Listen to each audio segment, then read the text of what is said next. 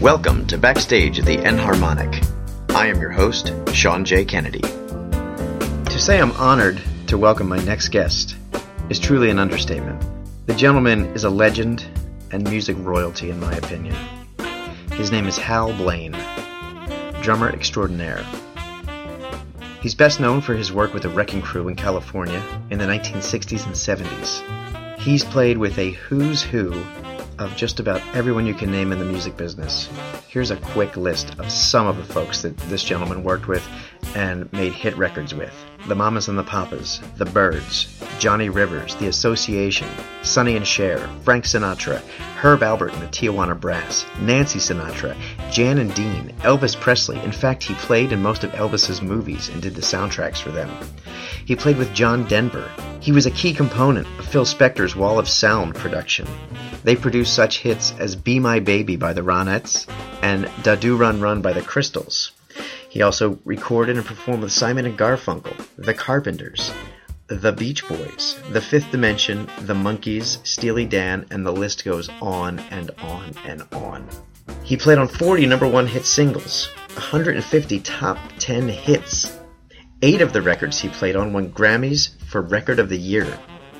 By his own estimation, he's played on 35,000 recorded tracks of music. Without a doubt, the most prolific drummer of the rock era. He's a member of the Rock and Roll Hall of Fame, the Musicians Hall of Fame, the Percussive Arts Society Hall of Fame, and was inducted into the Modern Drummer Magazine Hall of Fame in 2010. To say that this gentleman influenced me also is an understatement.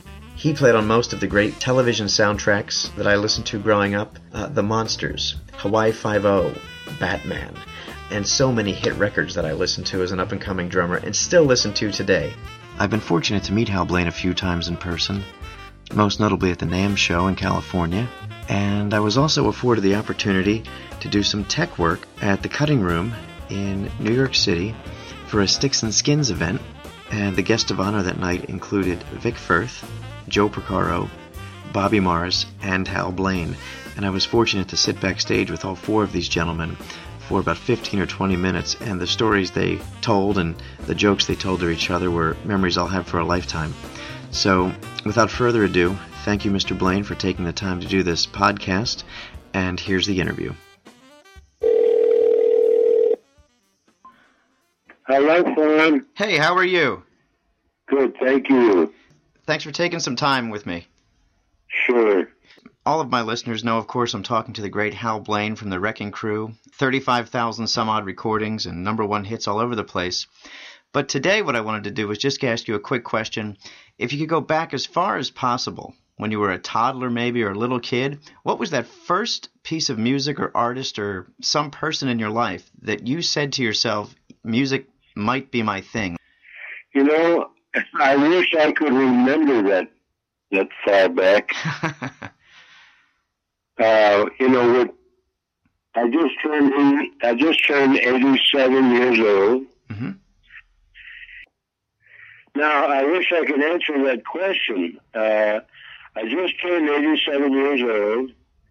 I started fooling around with drums when I was probably 10 or 11 years old. I used to go over to the Catholic church and watch the kids at, I thought it was St. Michael's Brigade or something like that. And they were real nice people, and they used to see me looking in the wall, looking through the gate sometime. And a couple of the guys, or the priest or somebody, invited me in to watch the guys marching. It was a drum and bugle type corps. Uh-huh. And I just got hooked on the drum. I really loved the drum. And that sort of headed me into the direction of the drums. And then when I was about, 12 or 13, I guess, my mother had an old rocking chair, and it had the dowling in the back that ran from the seat up to almost to the headrest. And I noticed that came off very easily, and I was using the dowling from the rocking chair, the back of the rocking chair, I was using the two center sticks as drumsticks. That's great. I had no idea. I didn't know what I was doing. But that's really what kind of led me into. And then when I got back from Korea, I decided to take my GI Bill, and I studied with, it turned out, was Gene Krupa's teacher, Roy Knapp, who had the Roy Knapp School of Percussion in Chicago. And I, studied there for 3 years, graduated, came back to LA, and I guess the rest is history. Wow, that's really awesome. I didn't know all that background. That's fascinating. Thanks for sharing that. I really like the rocking chair part, too. That's hysterical. To paraphrase Max Weinberg, you're at least 5 of my favorite drummers. I think Max said something like that. Are there any recordings out there that you listen to where you go, man, I wish I was the drummer on that? Well, there are many, many, many records through the years because I was listening to all of the drummers and all the favorite. I really grew up in the big band era. Mm-hmm. There was hardly a song I didn't know, and I used to hear Buddy Rich with various, with Tommy Dorsey, with Harry James, and different wonderful drummers and Buddy became a friend of mine, actually hired me to do his daughter's vocal album, Kathy Rich. And that's one of the best compliments I ever had was when some of the Buddy's friends said, how come you never played? Buddy was producing the album. And they asked him, how come you didn't want to play on your kid's album? And Buddy said, I wanted the best. And that was, we couldn't get a better compliment than that. Oh, sir. But I listened, there were so many, many records that I memorized. As a kid, I could sit in the theater and watch a big band and just know that if the drummer had a heart attack, I could jump up and play the arrangement. I knew every song in most of the big bands that were popular of the day. That's great. Are there any new artists out now? Do you listen to music for fun now, new artists, or are you just involved with your own projects? Well, it isn't that I'm involved with my own projects. Since I retired, I've been getting ill off and on, and that comes with old age. Can't help it because I live good. I never did get into drugs. My own vice was smoking cigarettes during that era, and everybody smoked. The minute you joined the Army, they handed you a carton of cigarettes. And I was 16 years old when I joined the Army. So, I don't know. I was lucky, I guess, that I made it this far. But I loved music. I listened to everybody at the time. But once I got busy recording, I wasn't really listening to the radio very much because I didn't want to be copying anybody. I wanted to do my own thing. And that's the way I worked. I mean, I kind of worked, I worked as an actor for a while. And I worked for Walt Disney and a few very nice people. And I learned a little something about the movie business and the way actors worked. And a lot of the fine actors that I worked with used to be, they kind of call themselves method actors. And I kind of fell into that groove or that category because I wanted to hear what a song was before I recorded it. And that was what was my motivation, if I wanted to play for the kind of song it was. And I knew very early on that I was an accompanist. I was never thought of as a star or wanted to be a star. I never had the hands of a Gene Krupa or a Buddy Rich. But those guys were incredible. And all the Hollywood guys that I knew, Shelly Manne, all the great drummers, Alvin Stoller, Milt Holland, all those great drummers. I knew that I was an accompanist because everyone I ever worked with would say, God, you play so wonderful behind me. And that's when I realized I was an accompanist. So that's what I tried to tell. I learned very quickly that less is more. One good shot in the right place.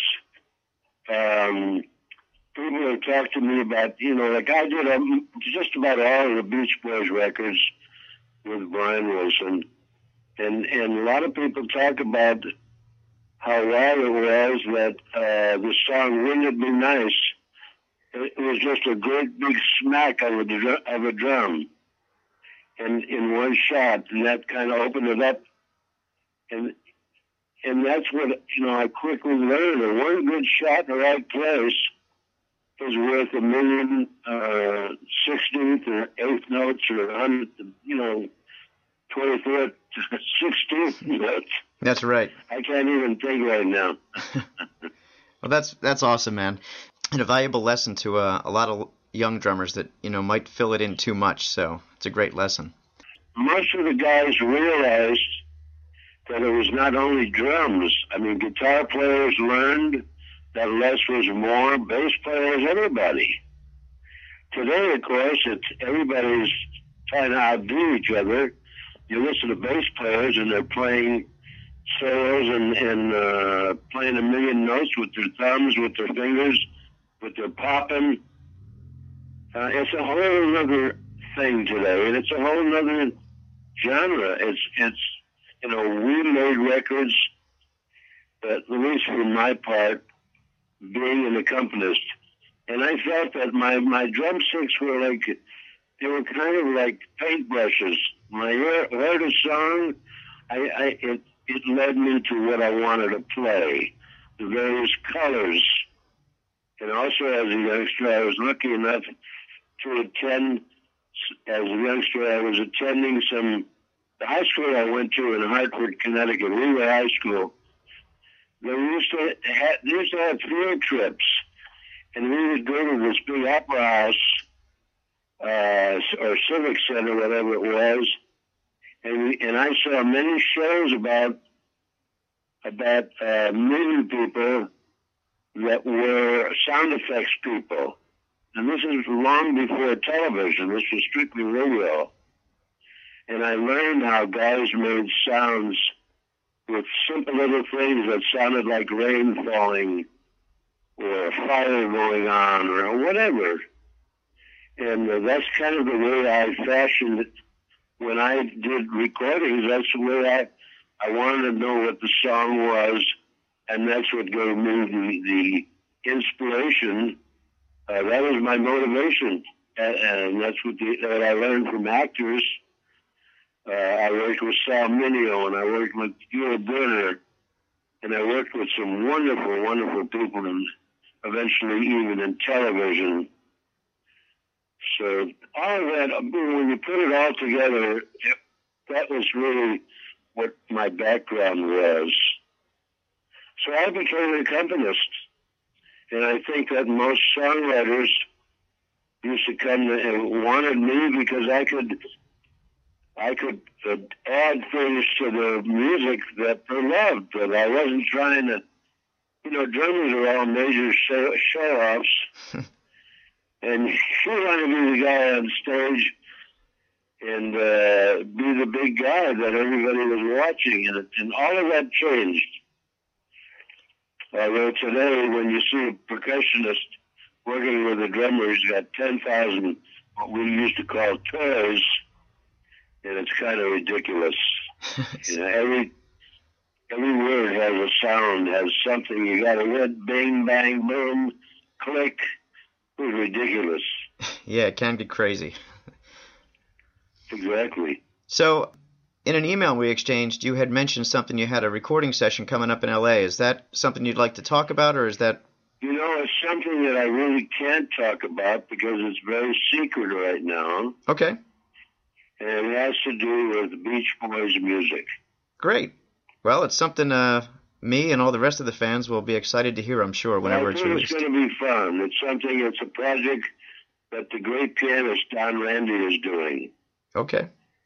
Don Randy was one of the great piano players with the Wrecking Crew, along with Leon Russell and Larry Nectar and all those wonderful guys. And this is a kind of a secret project that's going on. And I think I'm going in there next Wednesday. I believe I'm going to L.A. because I've been turning down work. Too early now, Sean. That's all there is to it. Yeah. And I also learned that going into these venues, anywhere from 100 to 10,000 people, it's like being into a human petri dish with people coughing and sneezing and wanting to take your picture and just, can I put my arm around you? Can I kiss you on the cheek? All very innocently, but there's nothing but germs out there. That's right. So I've gone through a couple of heavy-duty flu bugs, and the doctors have convinced me that that's what it is. Okay. Well, I'd sure love to be a fly on the wall at that Beach Boys thing, but I look forward to the recording and finding out more about that. Absolutely. Anytime you need some info, give me a holler. Awesome. Thanks so much, Hal, and thanks for taking the time and for the... It's a pleasure. Really a pleasure, Sean. Good luck with the project. Thank you so much. All righty. Okay, bye-bye. Bye-bye.